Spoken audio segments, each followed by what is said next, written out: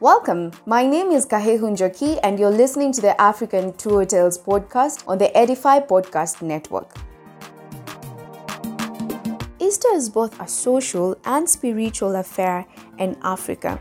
Most people take this time to travel, especially to the coastal towns, to enjoy the long weekend away from work or travel to their rural homes. Easter is celebrated around the spring period where the sun shines and it's warm, hence most people get baptized around this time. In Nigeria, young Igbo men dance in colorful costumes and masks at a masquerade dance known as Mo to commemorate their ancestral spirit.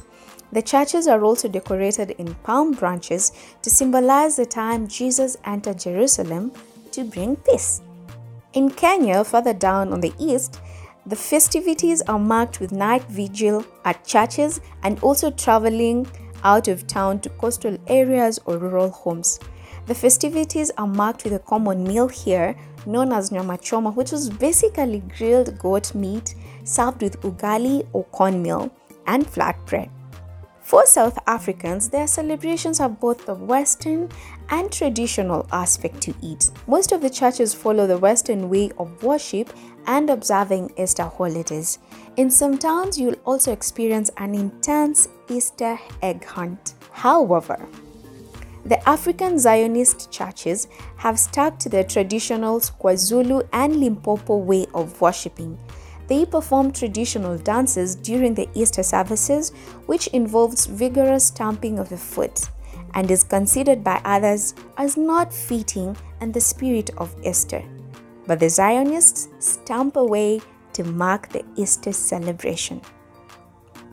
Down in Rwanda, the festivities are very minimal since the Easter celebrations unfortunately coincide with the commemoration of the Rwandan genocide, which is the worst civil war to ever hit the beautiful land of 1,000 hills. The celebrations are kept at a minimum level in order to give respect to the departed and to console with families who were severely affected by the war. For Ghanaians, this is the best time to showcase arts and sports. The capital city of Accra hosts the annual Easter Comedy, which brings together famous stand-up comedians from all over Africa. And in Kahihu, a coastal city still in Ghana, they host their annual paragliding festivals where they employ paragliding pilots from around the world. For those who prefer a laid-back approach to the Easter holidays, they migrate to Kumasi for peace and tranquility. Well, if you're looking for a different Easter experience, then do travel to Ghana over the next Easter holidays. Thank you for listening. This is the African Tour Tales on Bloom Radio, the best of you.